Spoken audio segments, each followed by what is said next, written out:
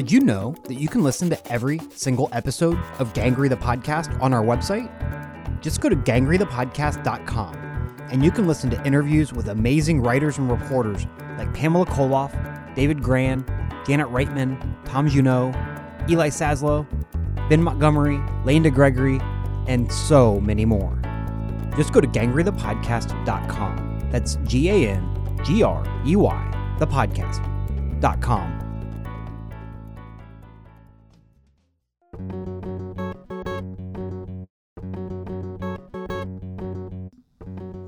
Welcome to Gangrey the Podcast. I'm Matt Tullis. For this episode, I talked with Bronwyn Dickey. Dickey is a contributing editor at the Oxford American and the author of Pitbull, The Battle Over an American Icon. That book was published in 2016. We talked about her story, The Remains, which was published by Esquire in October 2019. That story looks at forensic anthropology and one case in particular. The story is about a young man named Christian Gonzalez who came to this country when he was very, very young with his family and grew up in East Texas and considered himself, as did his friends and family, to be American. And then he was deported after kind of a weird conflagration of events, and he was deported to Mexico, which was a country he really did not know as home at all and felt very lonely there. He tried to get back into the United States, and he died in the South Texas desert. Dickey opens The Remains with a scene that is very detailed, showing the forensic anthropologists doing their work on the remains of Christian Gonzalez. That work was done many years ago, though, which means Dickey had to recreate the scene through solid reporting. As difficult as it is, recreation is one of the parts of writing that I enjoy the most, because it's kind of like going on a historical scavenger hunt a little bit, trying to find the details that'll fit into the puzzle of the picture you're trying to build. So I spoke with the head of the anthropology team who had been on the scene in 2012, who was spearheading this project back then. And then I spoke with one of her colleagues. I spoke with one of the students who was there. And the whole time I was asking them kind of in real time, tell me everything you remember, every detail. What was the air like? What was the weather like? What were you feeling? What were some of the challenges or the things that surprised you? Dickey has written for Esquire, Outside, Men's Journal, Pacific Standard, The New York Times, and so many more publications. She's received the Hearst Editorial Excellence Award in Reporting and a Lowell Thomas Award in Travel Journalism. Her story, Climb Aboard, Ye Who Seek the Truth, was published by Popular Mechanics and was a finalist for the 2017 National Magazine Award in Feature Writing. We talked about that piece as well. As usual, you can find links to everything that we talk about on our website. That's at www.gangreythepodcast.com. Gangrey is spelled Gangrey. Bronwyn, welcome to Gangrey the Podcast. Thank you so much for having me. I'd love to start things off by having you read a segment of the opening section from your story, The Remains, that ran in the October 2019 issue of Esquire. Sure. At last count, 730 people had died over a 14-year period in the Brooks County desert trying to enter the United States. Many of these deaths could be traced to one cruel quirk of geography, the unusual location of the Falfurrias Border Patrol checkpoint. Every public American highway that radiates out from the border is monitored by U.S. Customs and Border Protection, which migrants will do just about anything to avoid. In most other Texas counties, the distance between the physical border and the highway checkpoint is usually less than 5 miles, which many people can walk in a few hours. Falfurrias Station, which occupies a compound on US 281, sits 70 miles north of the border, a distance that can take migrants anywhere from 3 days to a week to cross. By the end of its first week of work, the forensics team had exhumed the remains of 68 people. It could take years to identify the bodies, if that was even possible. Though the researchers did not yet know it, the bodies of almost 100 additional migrants still lay beneath their feet. Thanks for reading that. It's a really, I think, a really impactful piece that you reported and wrote on. Can you talk a little bit about what the story is about? Sure. The story is about a young man named Christian Gonzalez, who came to this country when he was very, very young with his family and grew up in East Texas and considered himself, as did his friends and family, to be American. And then he was deported after kind of a weird conflagration of events. And he was deported to Mexico, which was a country he really did not know as home at all and felt very lonely there. He tried to get back into the United States, and he died in the South Texas desert. And there's a team of scientists and researchers at Texas State University who have gone into South Texas and found the remains of many hundreds of migrants in municipal cemeteries down there. And they are working on trying to do DNA testing on those remains and get those migrants back to their families. How did you learn about the group that's doing that work, but then also about the case that you start off that is referring to as case number 0383? Yeah. So originally this story started because my editor, Ryan D'Agostino, who does kind of general project stuff at Hearst now. He used to be a senior editor at Esquire, and then he was the EIC at Popular Mechanics. He approached me and asked me if I wanted to do something on forensic anthropology. And he was thinking more something about the forensic anthropology research facilities, what are usually known as body farms. And I said, absolutely, I will certainly write about that.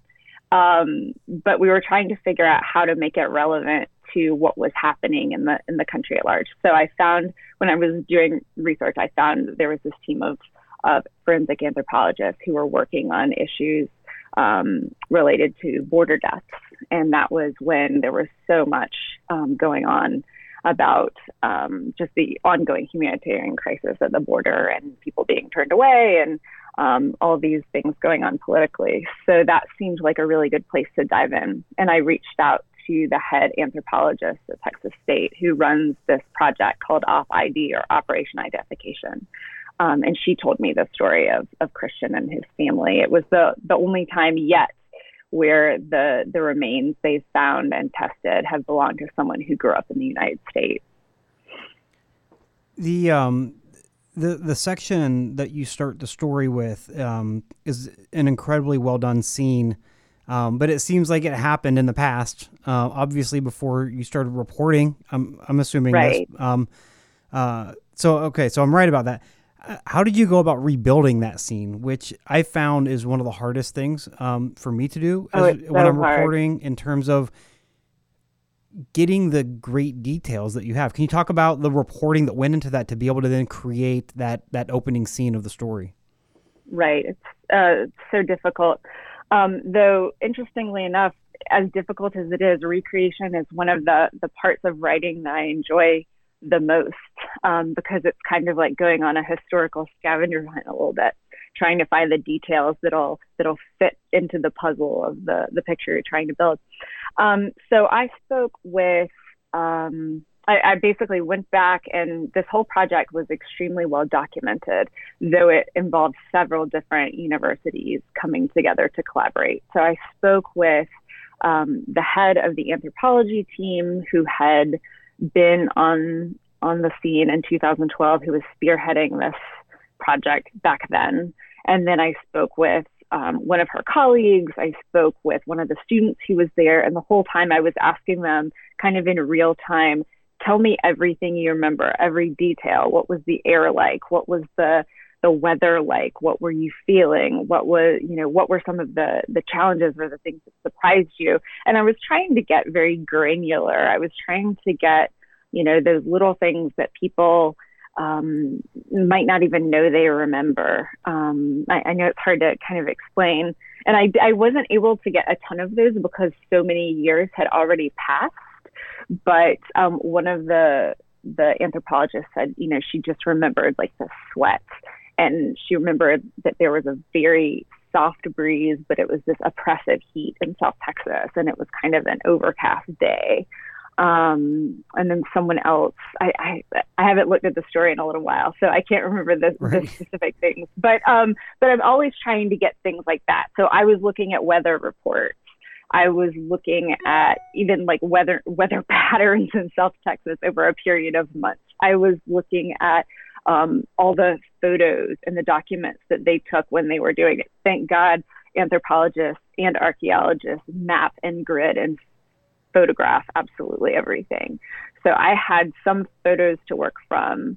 And I also went to the site myself in April when I was down there and just kind of walked the cemetery and tried to get a feel for what that would have been like. So I was trying to do a little bit of everything. They've also gone back to the site multiple times.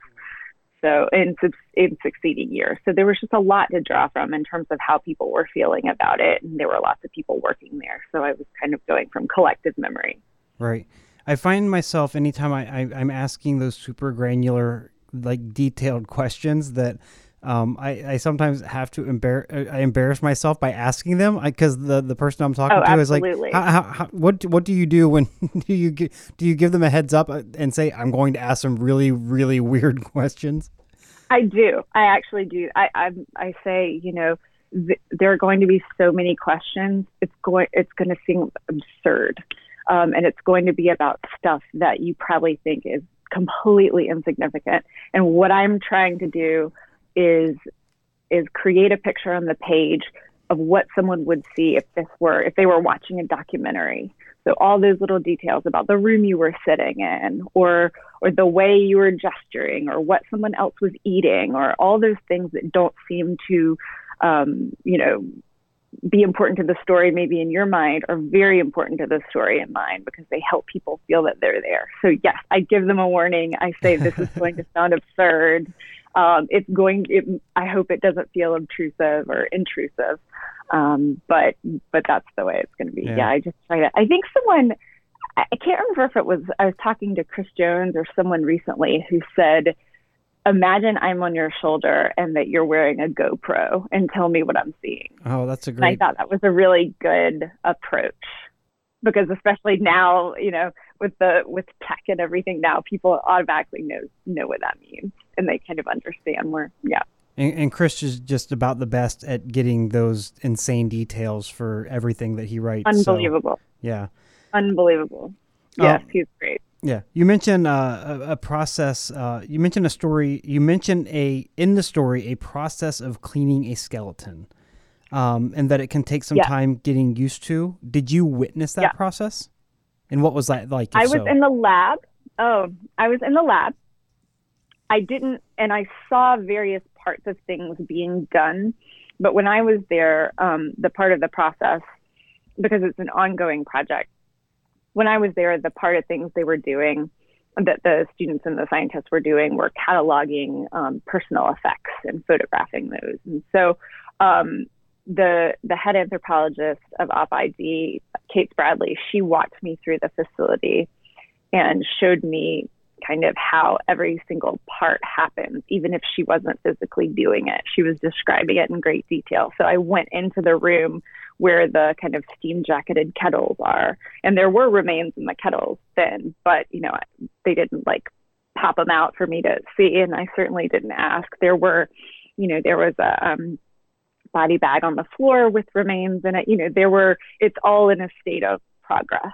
So that she described to me in terms of exactly how the process happens. And that was when she said, that takes a lot of getting used to. And that's usually when people know whether they can handle it or not. And she said a number of students have had to leave, because it kind of violates a lot of what we tend to believe about the sanctity of our own species, even though it's in the name of science and very helpful. Right. the story, the way it's written, Christian does not start out in the story as Christian. He starts out basically as number 0383. And then maybe a third of the way through is when we learn who he is. And I remember when I read it being like, oh my gosh, that's so, I don't know what it did. It kind of gave it a new level, I think. Is that how you envisioned writing the story all along? Was that your idea? I'm going to kind of have this little bit of a twist halfway through, or... Oh, that's so kind of you to say. Because when I look back at this story, and it's kind of the way I look back on almost everything I do, all I see are the missed opportunities and the things I wish I had done better. And to me, this story reads like, oh, it's maybe a third of where I wanted it to be eventually. And again, working on deadline, you have to kind of abandon the thing when it has to ship. But the way I kind of conceived of it is because so much of this story is about burial and, I don't want to be too heavy-handed and say resurrection, but so much is about the significance of burial and kind of the unmarked grave versus an actual burial and a funeral, and the significance of remains and what we do with them, that I wanted that to be kind of the bracketing. So in the beginning, he's coming out as an anonymous number. And by the end, and then, we kind of get to know him a little. And by the end, he's going back into the ground as Christian Gonzalez with a family around him, in his hometown of Palestine, Texas. Yeah. I know you mentioned in the emails when we were setting up this talk that you were kind of heartbroken over the end of this piece. Did I was it because you felt like you didn't get where you hoped it would go? Yes. Yes. I think, and it's hard for any journalist with something. I think there was so much emotional gravity to it. And what had happened had devastated this family so much. I wanted to give this piece kind of like the biggest, grandest, most thoroughly, I was about to say excavated, but I wanted to give it the very best I could do. But deadlines are deadlines, right? And you can only do so much in the time you're given. Any of us. And so things being what they were, and this was also kind of a complicated piece, and it was assigned for one magazine, and then it was switched to another.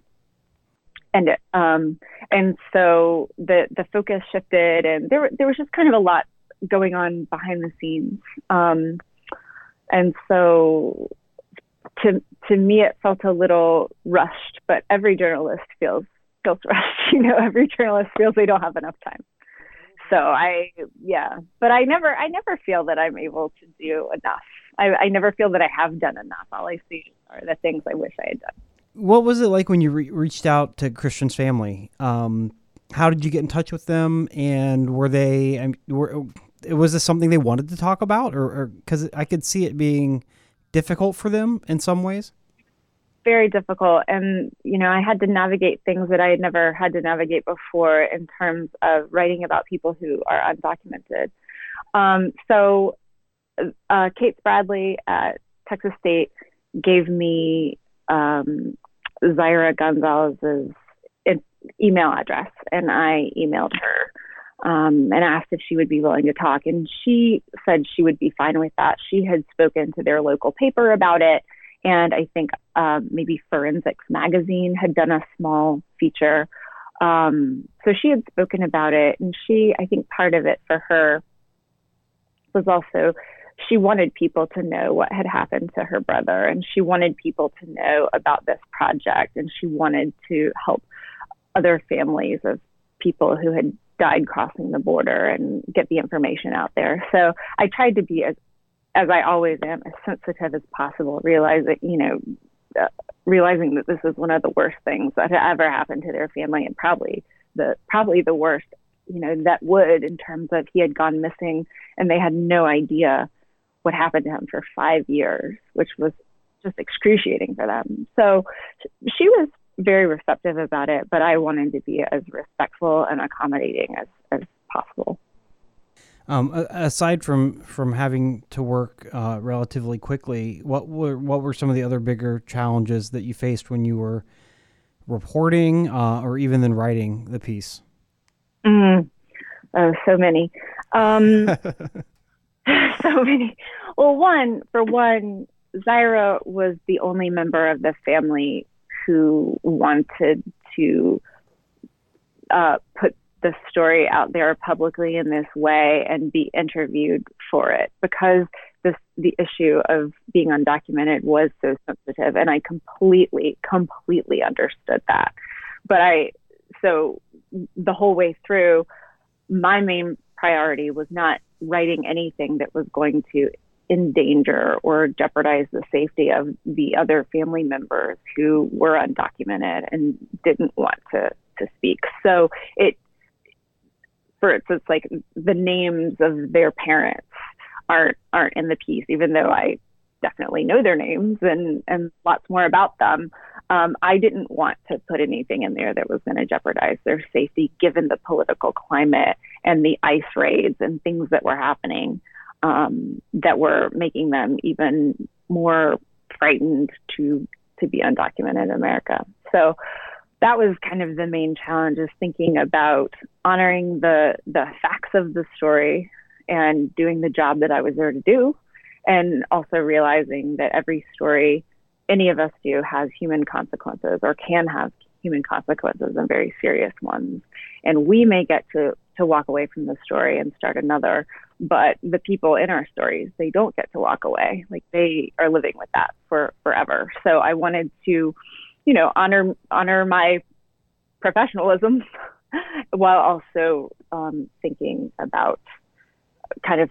5 steps ahead about how things could play out, which is why, to me, some passages read a little vague, and because they had to be. Well, we're going to take a short break. When we've been talking about Bronwyn's story, The Remains, which ran in the October 2019 issue of Esquire. We'll take a short break. When we return, we'll have more with Bronwyn. This is Gangrey the Podcast.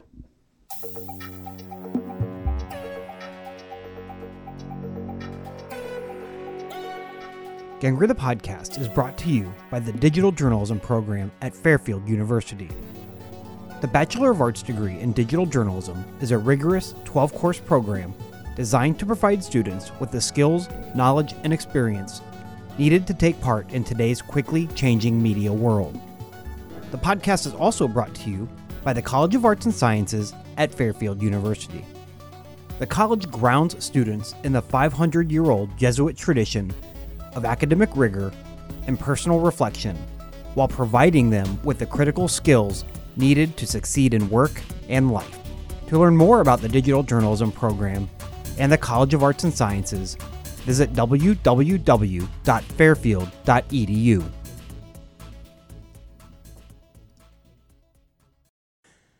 Welcome back to Gangrey the Podcast. I'm Matt Tullis, and I've been talking with Bronwyn Dickey, a contributing editor at the Oxford American and the author of Pitbull, The Battle Over an American Icon.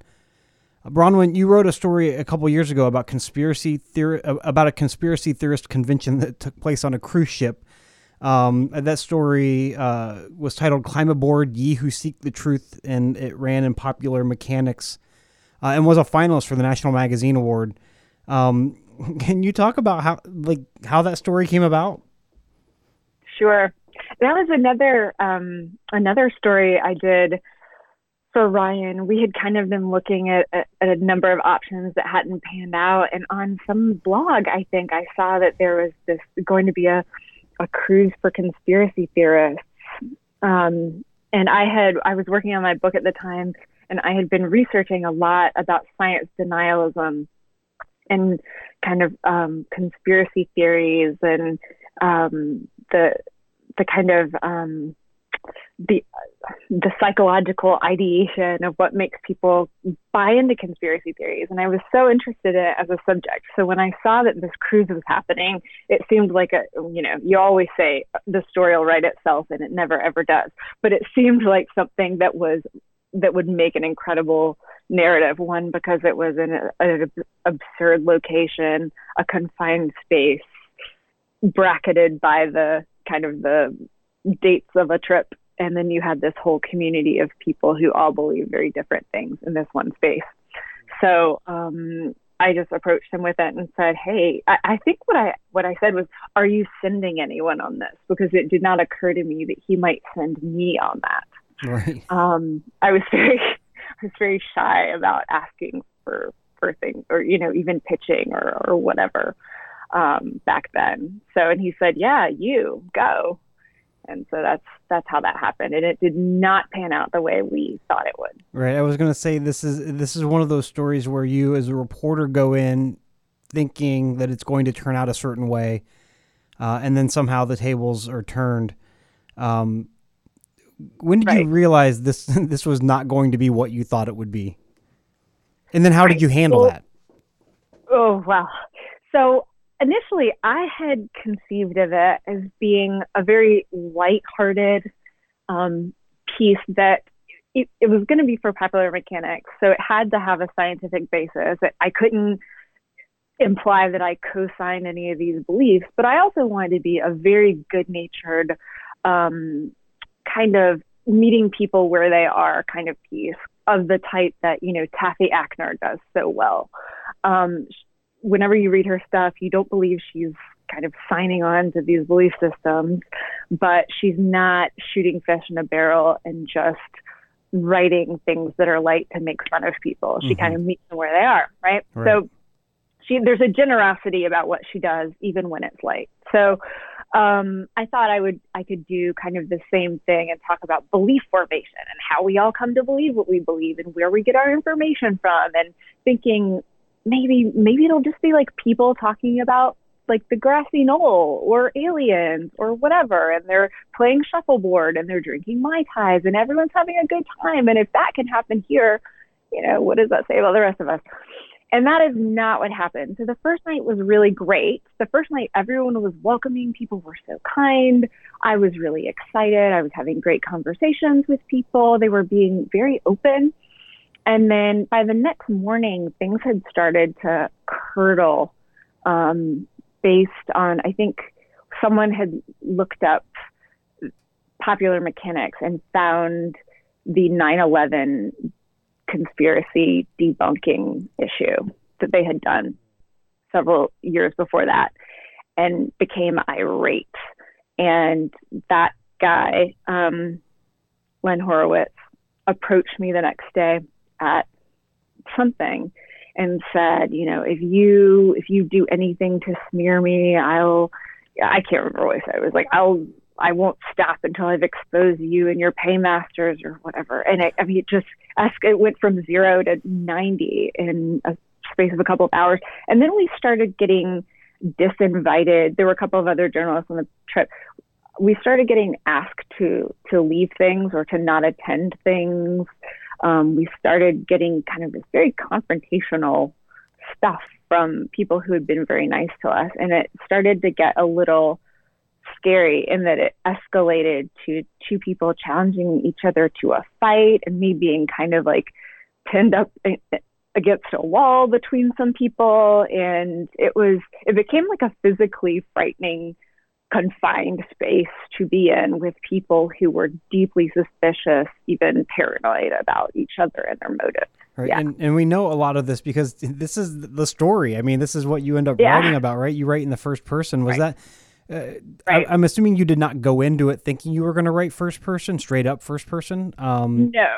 I thought, if anything, I was going to be kind of like one of those very transparent,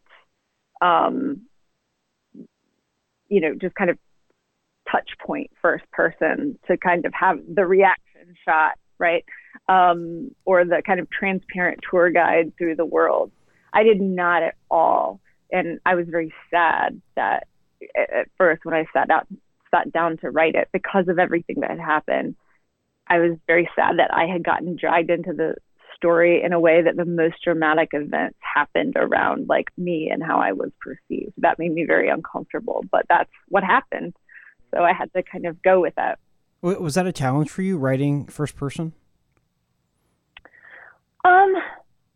It was in that space for that assignment and in that space. Yes, I have certainly written personal essays when I was younger, and I did an MFA program where I did a fair amount of first person writing. But as a working journalist, on assignment for Popular Mechanics, the last thing you think you're going to do is start off, a piece or write any piece that's so heavily first person. So I was not super comfortable with it. But when the events are what they are, you have to be honest about what the situation is. Right.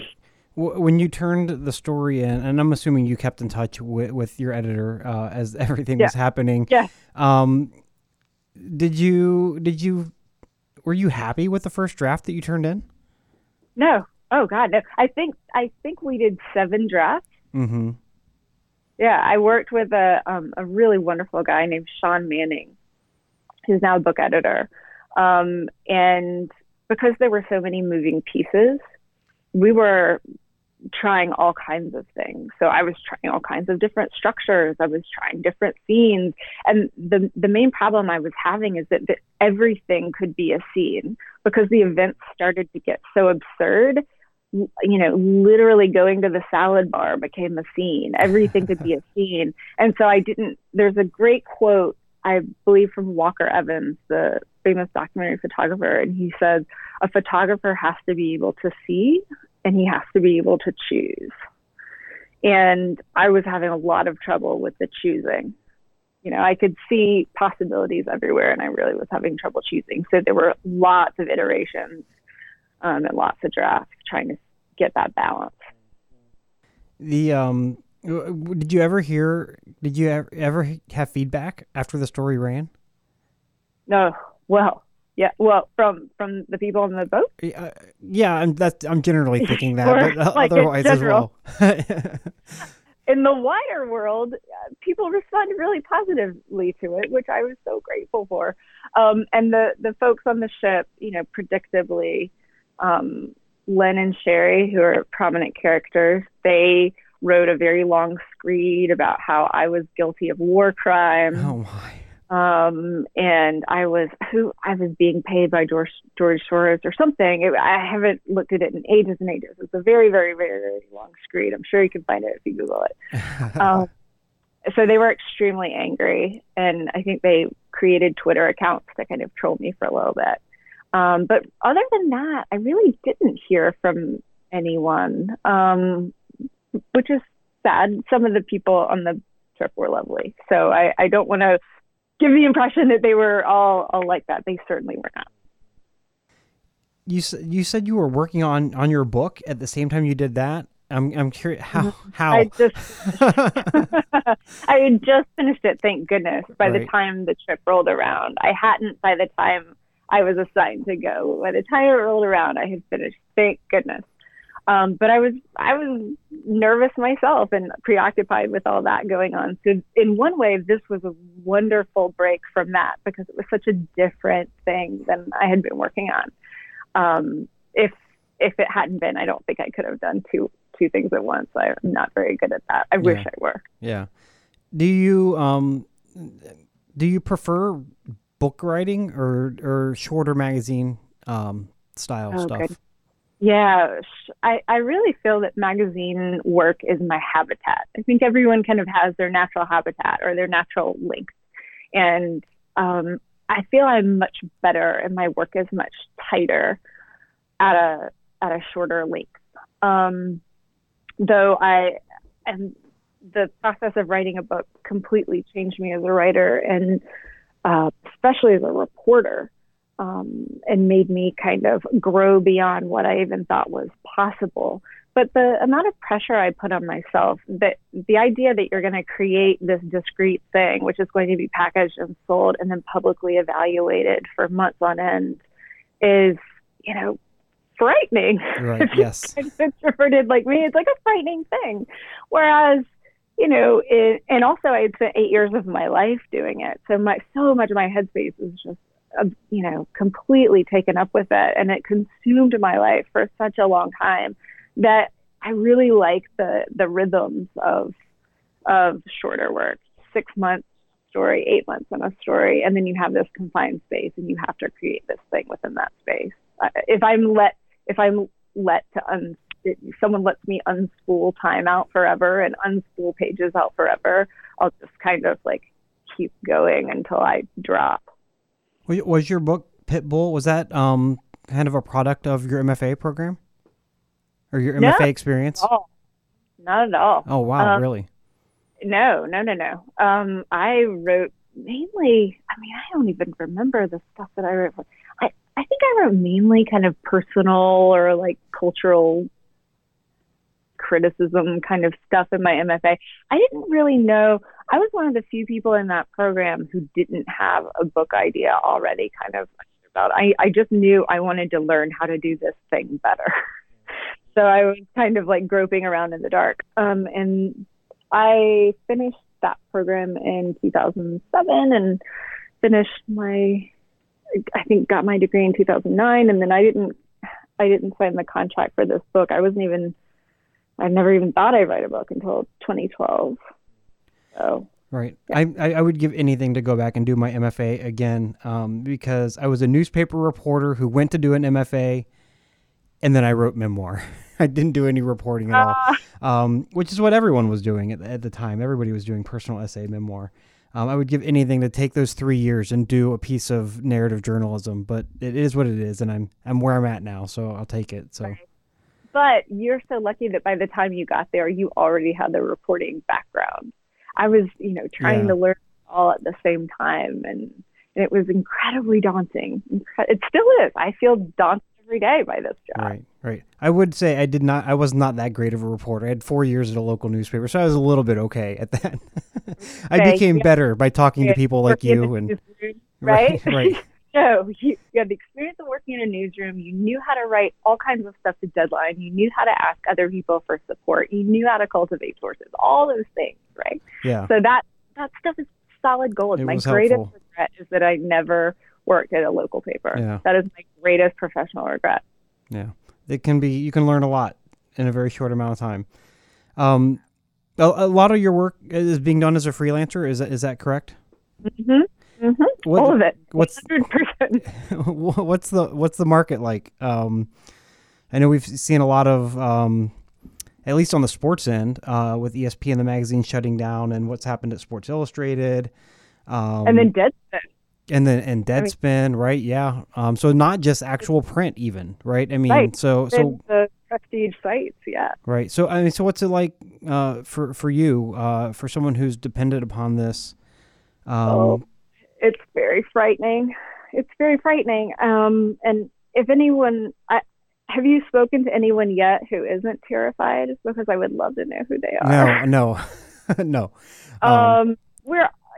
It's very hard. The network of people being worked with seems to be shrinking, even as the people who want to do this work is growing. Thanks in part, thank goodness, to like long form and you guys and long reads and kind of all these who knew that that these aggregations of long form journalism would spread the popularity thereof, which is amazing. But so the number of people who want to do this work is growing, and the number of places to kind of hang it are shrinking, and the number of writers being worked with seems to be shrinking, because I think with fewer pages available, editors are kind of willing to take fewer risks. And so, it's terrifying. On the other hand, I'm very encouraged, even though it's not my format. I'm very, very encouraged by kind of the interest in long nonfiction narratives in general. Like, look at the explosion of podcasting.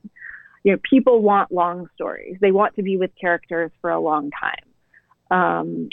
Or sites like The Atavist, newsletters like Sunday Long Read, these kinds of things, like that makes me feel really good about the fact that people absolutely want these stories out there. And if that's the case, there will always be places to publish them.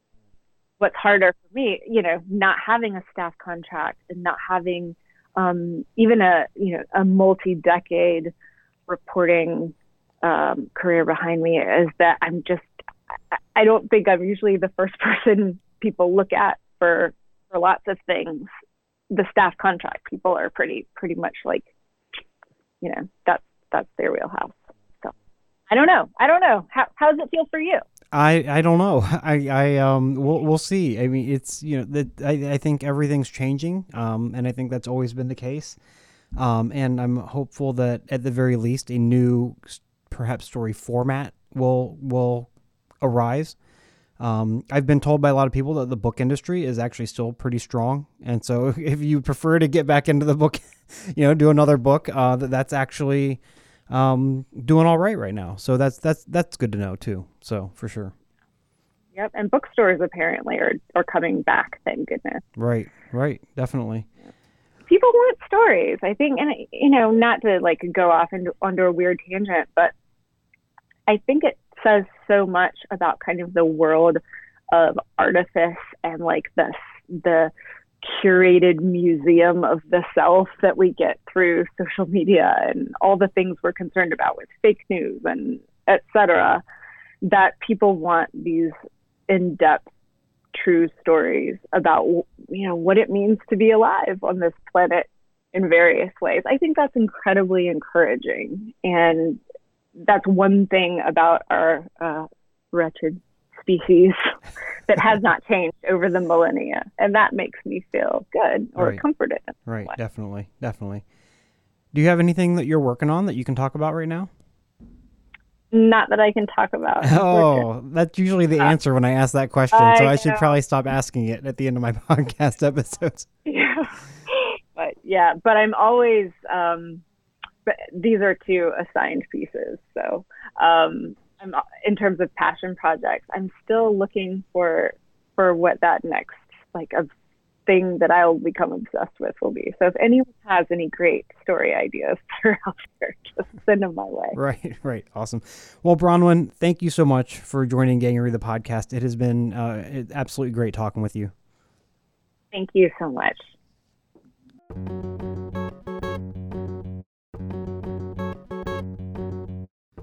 I've been talking with Bronwyn Dickey, a contributing editor at the Oxford American and the author of Pitbull, The Battle Over an American Icon. She's also written for Esquire, Outside, Men's Journal, Pacific Standard, Popular Mechanics, The New York Times, and so many more publications. For links to everything that we've talked about and so much more, go to our website. You can find that at www.gangreythepodcast.com. Stay up to date with the podcast by following us on Twitter. That's at Gangrey Podcast. Gangrey is spelled Gangrey. You can also like the podcast on Facebook. You can subscribe to Gangrey the Podcast on iTunes, SoundCloud, or any Google Play app. Just search Gangrey. That's Gangrey Podcast. Gangrey the Podcast is produced in Donnarumma Studios at Fairfield University. It's made possible by Fairfield University's digital journalism program and the College of Arts and Sciences. Our music comes from Audionautics. This episode was hosted and produced by yours truly. I'm Matt Tullis. Thanks for joining us.